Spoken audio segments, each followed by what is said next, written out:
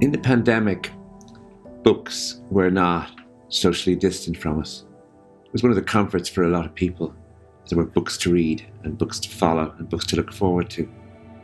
But one of the strange things about reading, although it's done silently and it's done alone most of the time, that you want to share books, that if you like a book, you want someone else to read it, that you love the idea of a book that is, in a way, being part of the community or part of a community of readers. With that in mind, the art of reading is a way of bringing readers together. It's a way of choosing books that I think people might like because they have given me a lot of pleasure, and having a discussion about these books and bringing people together so that we all know that it's not just that reading is a form of pleasure, which it also is, but it's an art. It's actually a way for us to engage intellectually and imaginatively with words, with sentences, with what writers have done. And so for that reason, I wanted to share these books that have mattered so much to me. Mike, could we just start with you reading something of your choice from the book? Okay, sure. Just to give us a sense of. Thank you all, and thank you all for being here and this evening. It's a great pleasure. I'm going to read the opening 3.5 pages of this Plague of Souls, and it's kind of self-explanatory. Neelan comes home. Opening the door and crossing the threshold in the dark triggers the phone in Neelan's pocket. He lowers his bag to the floor and he looks at the screen. It's not a number he recognises. And for the space of one airless heartbeat, he has a sense of thing drifting sideways, draining over an edge. The side of his head is bathed in a forensic glow of the screen light. Yes? You're back. Hello. Welcome home, Neelan. Who am I talking to? Oh, only a friend would call at this hour. The voice on the other end is male and downbeat. It's not the sort of voice you would choose to listen to in the dark. Neelan is aware of himself in two minds, the voice on the phone drawing against his immediate instinct to orient himself in the dark hallway. Yes, he turns and stands with his back to the wall. You know who I am? Well, that's the least of what I know. What do you want? 2 paces to his left, Neelan spots a light switch. He reaches out with a spare hand and throws it back, then throws it again. Nothing. Half his face remains shrouded in the blue light. He takes 5 steps to open a door and he passes into what he senses is an open room. A swipe of his hand over a low shadow finds the table. He draws out a chair and takes the rest of the phone call, sitting in the dark. I thought I'd give you a shout, the voice says. You have the wrong number. I don't think so. I'm going to hang up. No, there's no rush. Goodbye. We should meet up. No. Not tonight, no. You're just in the door. You need some rest. We don't have anything to talk about. I wouldn't be so sure. I am. In a day or so, when you're settled. No, not then, not ever. We'll talk again. One last thing. What is it? Don't be sitting there in the dark. The main switch is over the back door. And with that, the phone goes dead in Neelan's hand. Neelan pushes aside his immediate wish to dwell on the phone call. Who's it from? What's it about? He needs to orient himself in the house, so that's what he sets himself to. After a quick scan through the phone, he finds the torch app and he sweeps the room with a light at arm's length. To his right is another small room, barely 6 feet wide, with a fridge and a cooker, shelves along one wall. There's also a solid door over which sits a junction box with a complex array of meters and fuses. The main switch is at the end, but it's too high to reach, so he drags a chair from the table. He steps up and throws the switch. Light floods from the hallway into the kitchenette in the living room. The table sits beneath the large curtained window, and beyond it is a sink and a worktop with white cupboards overhead. Everything is flat-pack melamine. All these units date from sometime in the 80s. Against the left-hand wall sits a 3-seater couch over which hangs a picture of the Sacred Heart with its orange votive light now glowing beneath. He reaches out. He flicks the switch. The walls come up in a green glow against which the pine table seems warm and homely. There are 5 doors off the L-shaped hallway. The first is a bathroom with a shower cubicle tucked beneath the door and a toilet beneath and a small window which looks out from the back of the house. Behind each of the other doors are 3 bedrooms of equal size with a double bed and a built-in wardrobe. There are pillows and duvets stacked on the beds, but the wardrobes are all empty. Back into the hall. Now there's something coercive about the flow of the house, the way it draws them through it. These are doors that have to be opened, rooms that have to be entered and stood in. He catches himself looking up and examining the ceiling. What does he expect to find there? Inside the front door is a sitting room where a laminate floor runs to a marble fireplace with a low mantelpiece. To the left and right of the chimney breast, empty bookshelves reach to the ceiling. In the midst of the floor is a single armchair. It's angled towards a large television. Its shape and plain covering make it an obvious partner to the couch in the living room. Empty and all as the house is, it still has the residual hum and bustle of family life. It feels clean. It has been carefully maintained. Not the raw cleanliness of a last-minute blitz before visitors arrive, but that ongoing effort which keeps it presentable to a sudden need. Neelan becomes aware of a low vibration throughout the room, and he stands listening for a moment.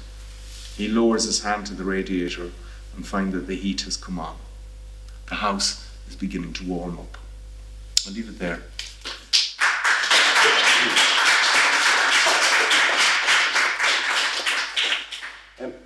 I'm aware of two things happening there. People will see more, but just let's start with these two, that you're very, very precise. It is almost as though you're making an architectural drawing or an architectural report over the 5 doors, the different ways in which the furniture is placed. But there at somewhere is the fact that this person was phoned, and we could be led to believe, since this is probably Ireland, that this is a number of things that we all recognise. And so we think we're in a comfortable space. Someone has arrived in what's called a safe house, in the middle of nowhere, and there's a phone call coming from someone who has something on that person. And so you are setting up a sort of, in a very precise way, you know, with the architectural drawings, but with the mystery man, it's also as though you're trying to do one more thing here to suggest this isn't what you think. Don't, please, the reader, think we're in a Provo house or we're in a gangland house. No, and you're very right about making an architectural drawing. At one stage in the editorial process, I had myself tripped up about where you'd gone, and I actually had to draw a map of it for myself to clarify one paragraph in one of those pages that I had read. But it's definite, you know, it's definitely a home, whether it's a safe home or not. It's not something I'm fully au fait with. It's a home that he is returning to. It is now crucially changed from the house he left, even though it's recognisable to him, and it is a home that is denuded of his wife and child, or so he believes. And there is this phone call. The moment he crosses the threshold, his phone goes. I don't know, is there any causal connection between those two things? If he didn't cross the threshold, would the phone go? I don't know. If he'd stayed outside the door, would the phone go? I don't know. But he does cross the threshold, and the phone goes as he crosses the threshold. And then there is this man who seems to have this strange reach. He says, "Don't be sitting there in the dark." You know, how does he know that? I don't know how he knows that. So there's so many things that I don't know about this book. And then there is this thing where he says that this architecture of the house, that there's something about it draws him through the house, that there is something coercive in the flow of the house, that it pulls and draws him through the house. These are rooms that have to be entered. These are doors that have to be opened. Do you know what it was? I opened the file. The files on this go back to in my computer. I'm still at the stage. You know this, but it takes months to tidy up after a book of that, and to clean up your room, to clean up your computer and everything. And I noticed that the first files with this Plague of Soul on it were opened up in 2012. Okay, so that's what, over a decade ago, and I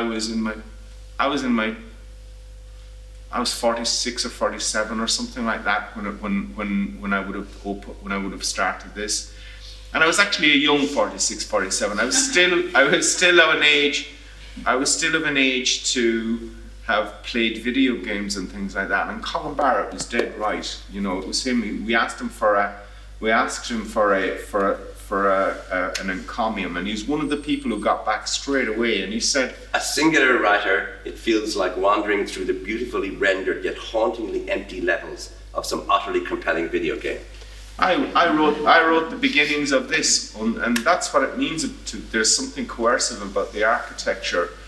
If you play certain video games, you have to open doors. You doors in real life, you can leave them or not. But doors in video games, you have to open them, and halls you have to go through. So there was, and I completely forgotten this. Except over a year ago.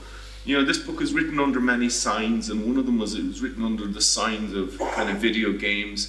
And I'd completely forgotten about this until I read from this over a year ago in Kenny's, and I read those exact pages in Galway, and a woman came up to me. Her name is Brenda Romero, and Brenda Romero is a legend in the game design community. She is a Hall of Fame BAFTA winning game designer, and she says, "That's a video game. That's what you've done there. Is that's the opening of a video game." And I said, "Oh, that crossing the threshold, phone going off." I said, "I didn't know that, Brenda, but there you go." So I'm not being facetious, but there may be people among us here, including myself, who would like you to tell us exactly, not what is a video game, but in what way would your watching a video game move into that sort of mixture of the uncanny and the architectural? Because that's it. Look, it doesn't matter for me if it's video games or albums or movies. I'm always watching them with, how do I turn this into a novel? How do I turn this into fiction? My wife is a painter, we go to galleries, and I'm always looking at a painting and I'm thinking, how do I turn this into fiction?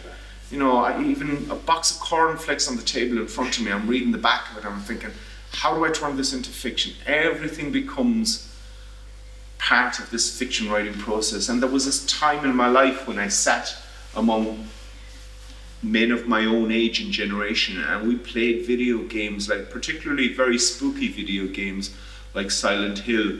Particularly Silent Hill was a kind of a horror video game, and the opening and the closing of doors and the moving up and down through corridors, there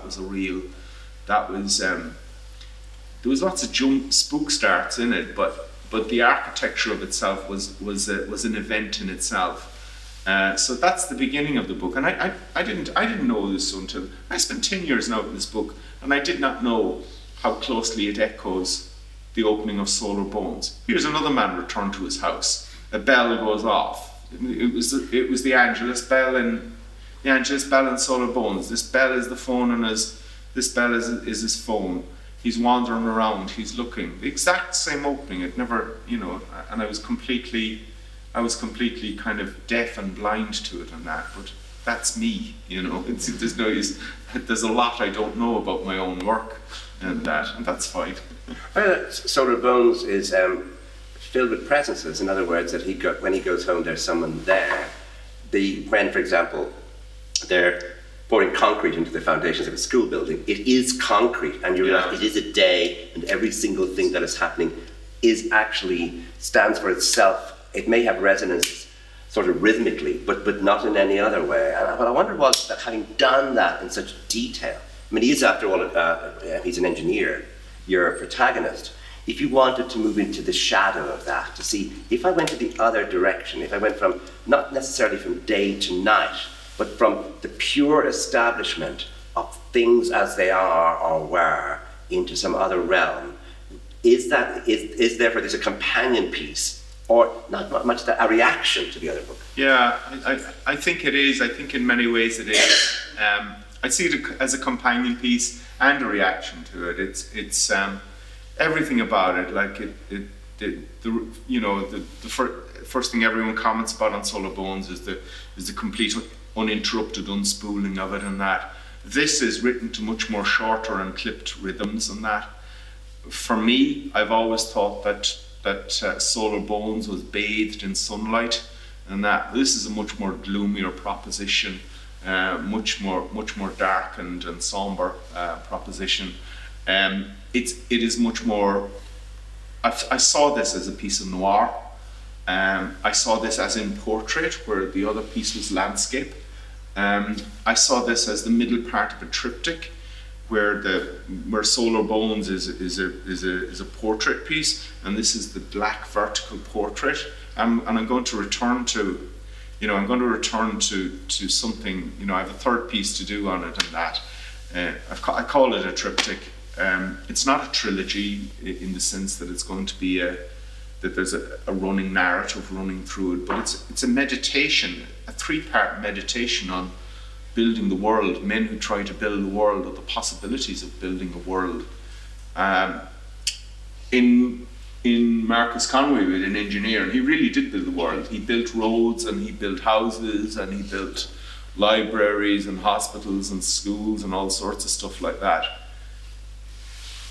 And he also built a family, and that seems to me to be the through no conscious decision of my own, my books veer towards the building and the making of family, and this is what this book is about. It's about a man trying to reclaim and rebuild his family. Partly what it's about, but this man who tries to rebuild his family. But 2 men, I think. It's funny. It's only when it's done and you stand back from it, you see that it's about 2 men looking for very different things. One man is looking for his wife and child, and the other man goes looking for God. And God says, "Can't help you, son. I can't help you." So that's, insofar as I understood it, that's what they're about. And were you being careful not to make this landscape, just to say in this book, a mythical landscape, and to bring it down a notch into, for example, a Mayo landscape, in which you're talking about that strange business of turning the road and finding there's an extraordinary building, but it's a modern factory building that's actually literally and actually there, and you're not making up, you're not creating a sort of sci-fi Mayo. You're actually in modern Mayo, which Mayo is much bigger than it should be. Yeah. Let's start with that idea. And some of the roads seem not to be leading where they should be going. Yeah. And there's no crossroads you can find. In other words, you're dealing with, in both books, it's there in Solar Bones as well, that idea of the long road, the long night. Yeah. And yet you're in a real Mayo. Landscape is hugely important to me. I live in I come from the bottom of Mayo, South Mayo, which is hilly, which is rocky and hilly, and I lived for a time right under Croagh, our national pilgrimage mountain, and quite literally I used to open the back door and keep walking to go up Croagh. Quite literally, throw the door open and just keep walking in a straight line used to bring me up to the top of Croagh. So that's South Mayo, where I spend the greater part of my childhood. But I spent a very important part of my infancy up in North Mayo, where my mother is from, and that's really sandy and flat and kind of denuded. There's no broadleaf trees up there, for instance. The rocks are round. The whole place has been weathered by the sea and that. And it was so a journey. I used to journey up and down to that, and I went through places like Ballycroy and Bangareras and places like that. And they are seriously, that's the real Wild West. You can forget about Donegal and Clare and Connemara and that. You take out a map of Mayo and draw a vertical line from Crossmolina and west of Crossmolina and north of Newport, and that's the real Wild West. It's an extraordinary place, and that's my mother's part of the world and that was hugely influential on me. But it's an idea of Mayo, Colm. It's an idea of Mayo as well, Colm. Mayo gives itself to people talk about Sligo Gothic or I don't know what else, but Mayo, our idiom is hysterics. It has to be. And I say this because I've asked Mayo why there are so many penitential shrines in Mayo. I lived under Croagh. We seem to see the need to go on pilgrims, and then there's Knock up the road from us, and then there's the prayer house in Achill, and we seem to see ourselves as especially in need of penance. And in my time, two men have given their lives for the Republican cause, have starved themselves, have gone on hunger strike. Just tell us about that. Yeah. Well, a third one, in peacetime, a third one, it'll come to me, I always forget it, but in the 1950s, an Irish Mayo man starved himself to death, went on hunger strike for the Republican cause in the 1950s. I think he died in the Curragh, I'm not too sure. But in the 1970s, Frank Stagg and Michael Gaughan, they went on hunger strike in, I think, one in Pentonville prison and the other, and they died, and their bodies had to be repatriated to Ireland because I think the repatriation of Frank Stagg is almost surreal, isn't it? The body was dug up the night after he was buried, after the Garda presence was lifted around his grave, was dug up by the Republicans and was replanted again. And what other county benefited so little from the Republican cause than Mayo? You'd be hard pressed to find it. And then right out the back door from me, right over the hills, there's a place called Drummond. And one of the last things that Pope John Paul II did was he granted a license to a woman to be a licensed hermit. He dusted down some medieval license. It's a fact. You couldn't make this up. And she had the whole wide world in which to become a hermit. And she chose Mayo. You see Maura Harrington. Maura Harrington a couple of years ago went on hunger strike for a cause. So I don't know why we do that. You can go back to the 19th century and see someone like Nangle and look at his ministry in Achill and see the prayer house in Achill. All of a sudden the housewife starts speaking in tongues and preaching on the book of the Apocalypse, and that on and on it goes. This millenarian end of time thing that goes on in Mayo. I'm not making it up. But this is an idea of Mayo that strikes me. It's interesting to hear you talk like that and emphasise that. I mean, it's in the book, but when you're writing, you don't allow that sort of, say, anything anecdotal to enter in. There's an enormous control, there's an enormous restraint, but also your books, this book and Solar Bones, are written in style. I mean, it's the style that seems to me to interest you most. I mean, yes, Mayo, yes, video games, but actually there's something you're doing when you're working, which is not, I'm trying to tell you what Mayo was really like. There's no, I'm going to give you a sentence that's going to somehow enter your nervous system without you quite being sure where that's coming from. I should ask you a question. Is this true? Yes, it is. I'm a great believer in the sentence. But I do believe actually that the book governs the sentence rather than the sentence governing the book. I will go in search of the book, and the book will come back and tell me about the sentence. I don't start from the sentence up. I know that people like Zadie Smith and that generation of writers in England were, made a kind of fetish about the importance of the sentence. I have great belief in the beauty of sentences, particularly the accuracy of sentences as well, because insofar as I have a training, it's in philosophy. And I encountered philosophy, and Descartes was my first encounter with philosophy. And we all know from our reading of Descartes that every sentence is built on the previous one. It's propositional and it has to stand square on the previous one, and you build a gradually growing edifice of thought and progression of thinking. And that was a hugely enabling model. I tried to get away from that, and that was a hugely enabling model when I started out in sentence writing.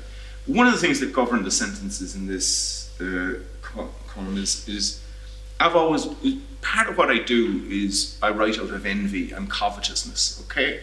I've always wanted my own science fiction novel, so I wrote a science fiction novel.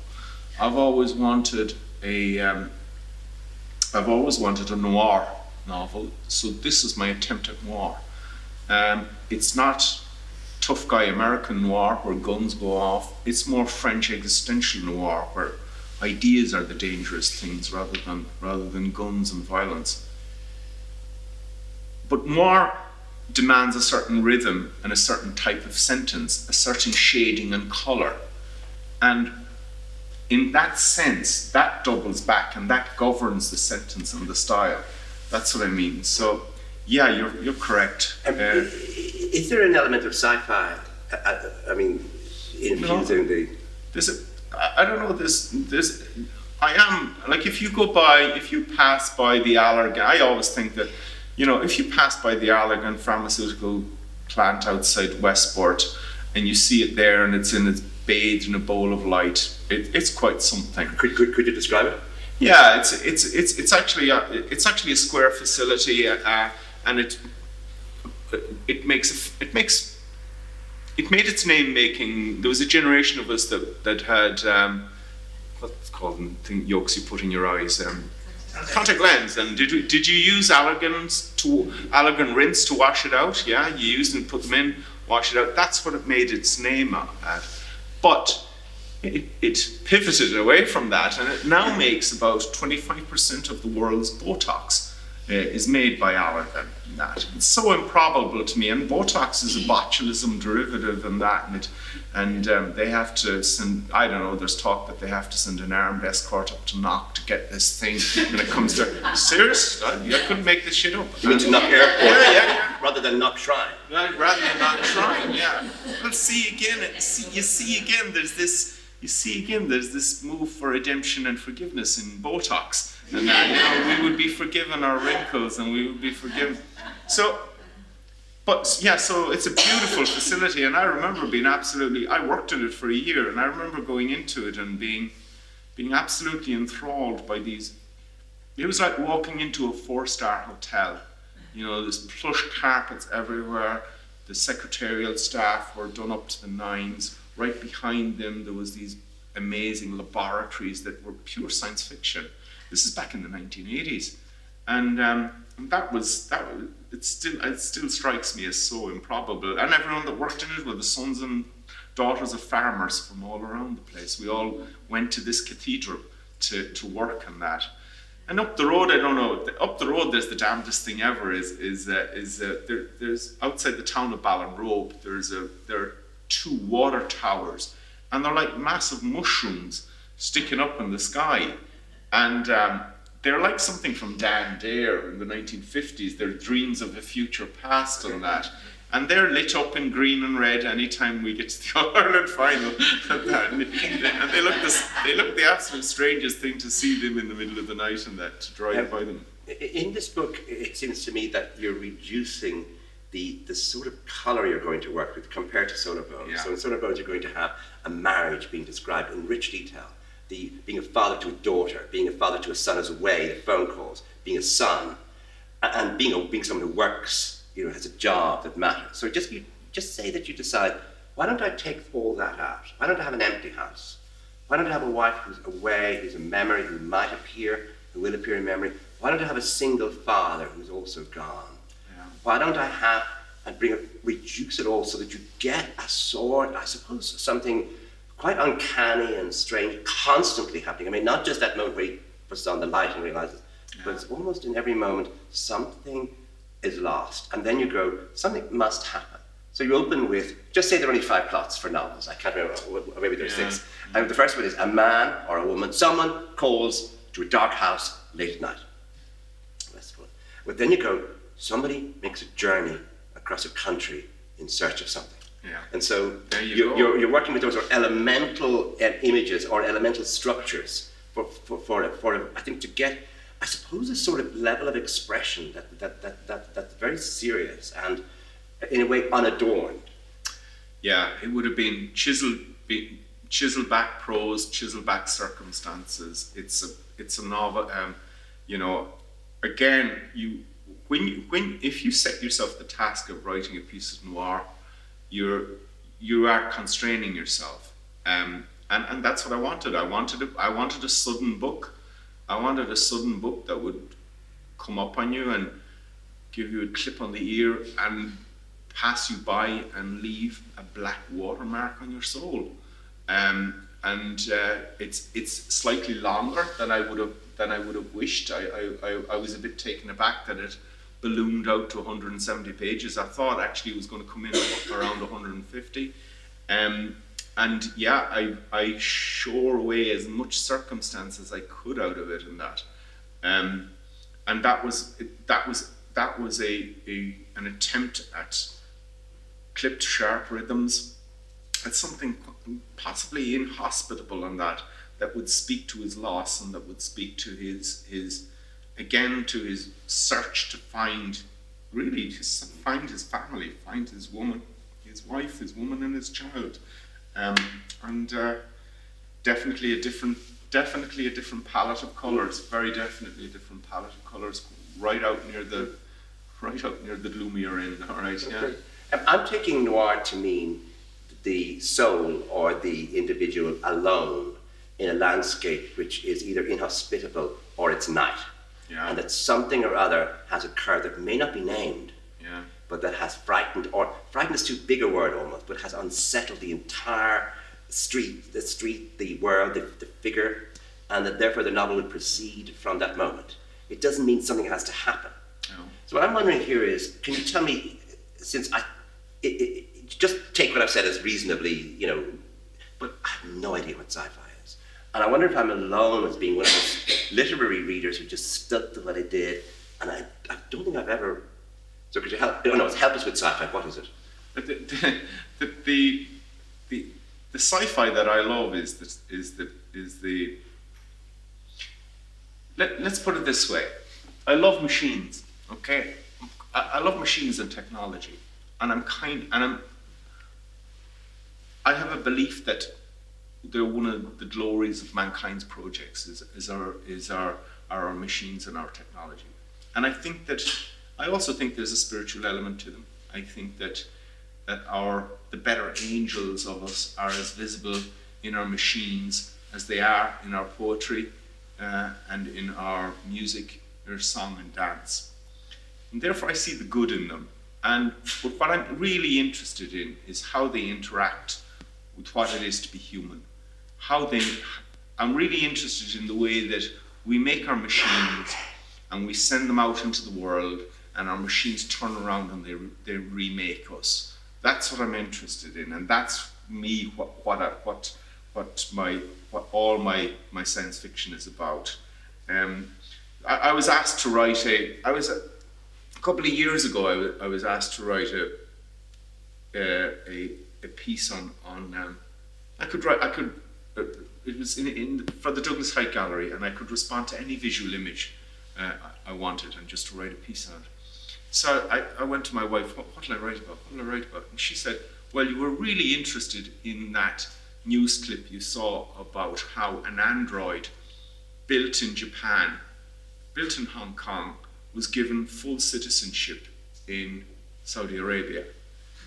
I said, "I wasn't I? Yeah." So there was this android. Her name is Sophia Wisdom, right? She's brought to Saudi Arabia, and she gives an interview. And so I thought about it, and I put it. 25 years later, I wrote this piece on being Sophia, where she has now set aside her citizenship of Saudi Arabia in sympathy with Saudi Arabian women, because she had more rights than they did.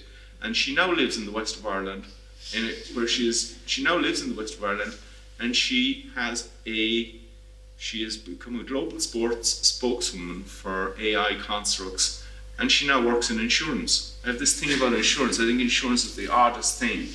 It was our hedge against thing. And that's an ongoing project that I have. It's how, and she's making an address to the UN about her quest for her own soul. She said, "I'm nowhere near it yet." And if you're interested in the piece, it was read by Fiona Shaughnessy, and it's on radio. Clean in the Allen did it, and it's a piece called "On Being Sophia," and it's in the RTE archive, and you can listen to it. And whatever it's like as a piece to read, you just hear her reading of it. And she's absolutely brilliant. She's such a brilliant reading of this piece, this speech that this android makes to. So that's what I'm interested in, is how we make our machines our mechanical process and how they turn around and they remake us. And that's an ongoing, that's an ongoing project that I have is science fiction, yeah. I heard of somebody who came to Ireland and read some novels and went to some plays and said, do the men just shout? Is that what the men do? They just come on the stage regularly, shout, and go off again. And so I'm wondering if just say this book and Solar Bones are both novels in which you attempt to do something much more subtle, much more nuanced, and quite revolutionary, in that you have Irish men who are sort of in a state of wonder, they're transfixed by things, they often don't speak much, they notice a great deal, but that they are a new version, or another version of a sort of what Irish men are meant to do, which is go around causing grief to everyone. Go around causing grief, or be sullen, oppressive figures in their own house, and that. I don't know if I consciously set out to do that. I know I consciously set out to do something, and I think that my father, as a rule, are good, decent men who try to do the right thing by their wives and kids and that. And that sets them apart from most Irish fictional fathers in Ireland, right enough. But one of the things I try to do is I write rural Ireland, okay, and I'm fond of it. And I saw rural Ireland being depicted, particularly in theatre, but in other places. I saw rural Ireland being depicted as a place where people do stupid things, and where men don't grow up, and where men don't grow up, and where they're man-childs, and they're inclined to lunatic schemes, and they're just a bit daft. And that's not my experience of rural Ireland. My experience of rural Ireland is where good, decent people live good, decent lives, and crucially, they won't see you stuck. They're neighbourly, they're communitarian. And I set myself the task, okay, make something of that. Let's go with that. Let's run with that. A place where good, decent people try to live decent lives. Let's start with that premise and make a novel out of it. So see, that's what I thought was. People always talk about the experiment in Solar Bones. Talk about how they all always talk about the technical experiment. I thought the technical experiment is the single outpour of that. The thematic experiment is much more radical. Let's make a novel about a man who's happily married, who's good at his job, who's kind to his wife and his kids and that. Go to Hollywood with that proposal and see how far you get. And that was the task that I kind of set myself. So when you set the task to have a fight between a man and a woman in this book, it's very oddly orchestrated or choreographed. In other words, who does the fighting? Who does the hitting? Yeah. It's not what you expect it to be. And I'm presuming you're still working on that idea of getting these cliches and seeing if there's a richness you can get from the cliche by just literally turning it around. The fight scene, I'm asked about that less than I would have thought, I have to say. There was a time when, there might have been a time and in my lifetime where you'd have been less cautious about approaching a theme like that, but the world has moved on from being blasé about that sort of thing. So now I had this fight scene. It goes on for 4 or 5 pages, and I handed the book to a man fights a woman. Sorry, there's a man fighting a woman, and I handed it to my editors. And my editors are 2 women, Lisa and Sarah, and they talked about this part of the book and that part of the book and the next part of the book. And I said, what about the fight scene? And they said, oh, it's grand, it's fine. We can see the reason for it, and if anything, it's just, as he said, it's boring. No, I didn't say that. I didn't say that. The reason, hold on a minute, because she hits him. Oh, you see, and I said, are you okay with it? And she said, and I was particularly interested in what Sarah Goff said, because Sarah is a martial artist. And she said, yeah. And she said, what I loved about fighting, she said, what I really loved about fighting, she was a Thai boxer. She said, what I really loved about fighting was that we took care of each other when we were fighting. We would step away if we saw each other getting distressed, if your equipment became loose or unhinged or something like that. that we actually protected each other, clattered each other, and then took care of each other. And she did not see that as an editorial intervention, but it was exactly, I think that's what I was looking for. And I went back and I just added a couple of sentences into it, because for those of you who haven't read it, this fight scene is an act of care rather than an act of violence, maybe an act of violent care, or that. Although I think she would dispute it herself on that. So yeah, it goes on. It's pretty long. There's an image in the book that's very powerful, which is the image of how he protects Alwyn, how he gets her home the first time. You know, the blanket. He speaks of it. I think there's some self-mythologizing thing. He sees the princess in the high tower and he rescues her and that. Right. Because you see, I was going to ask you, because it's the only time you get permission, I think, in the book to move into a sort of mythological moment. Yeah. That's like out of Grimm's fairy tales. Yeah. So I sort of wondered. Yeah, I think there is. Could you just tell the audience about the scene?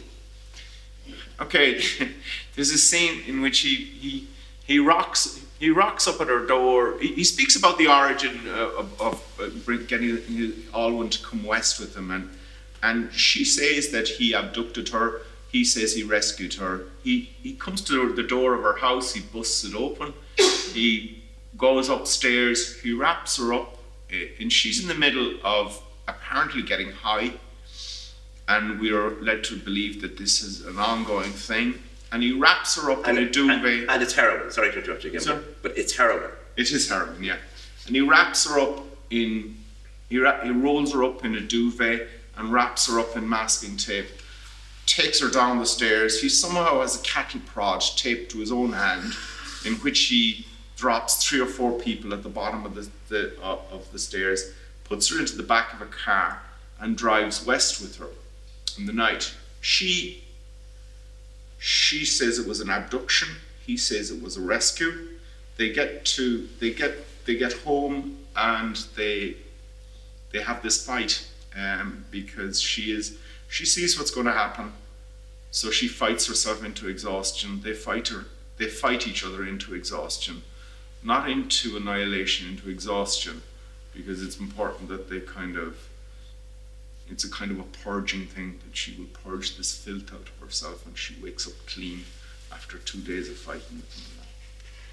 And you begin in an Irish cottage, which is where a lot of plays have begun, and a lot of novels, and you move it then slowly through, I suppose, mythical space, through real space that is heightened by a sort of almost a filmic way of turning corners in Mayo and seeing these buildings, and then you're moving towards a destination, which is not the Dublin that, I don't think it's a Dublin that's been described like that before. It's a sort of a strange apocalyptic landscape, that dockland with hotels that clearly weren't there last year. Yeah. And something going on in the streets, but it's not anything recognizable from recent politics, from recent history, or from what people are predicting, or except perhaps the third.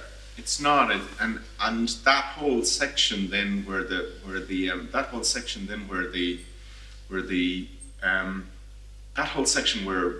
is this security issue, terrorist attack, which may or may not be coming down the road to them. That's I try to align that up with.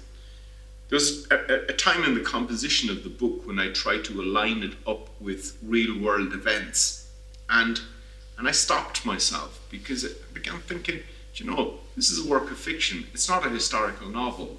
If it was a historical novel, yes, I would sequence those events absolutely in correspondence with what happened in the real world.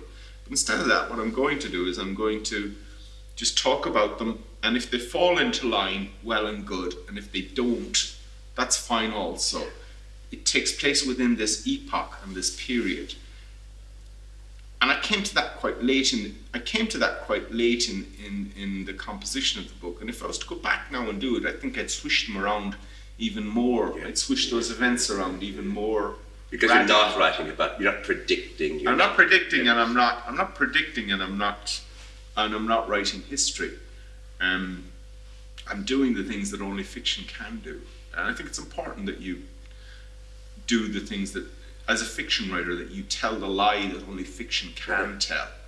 And that's my job as a fiction writer. People should be able to look at a fiction writer and say, I don't know much about you, but I do know you're a liar. And that's your job. That's your job. You're a state-sanctioned, culturally sanctioned liar. You're here to twist events so that we see a different. It's an open-air asylum, so that we see the world in a different way. Thank you very much. Yeah.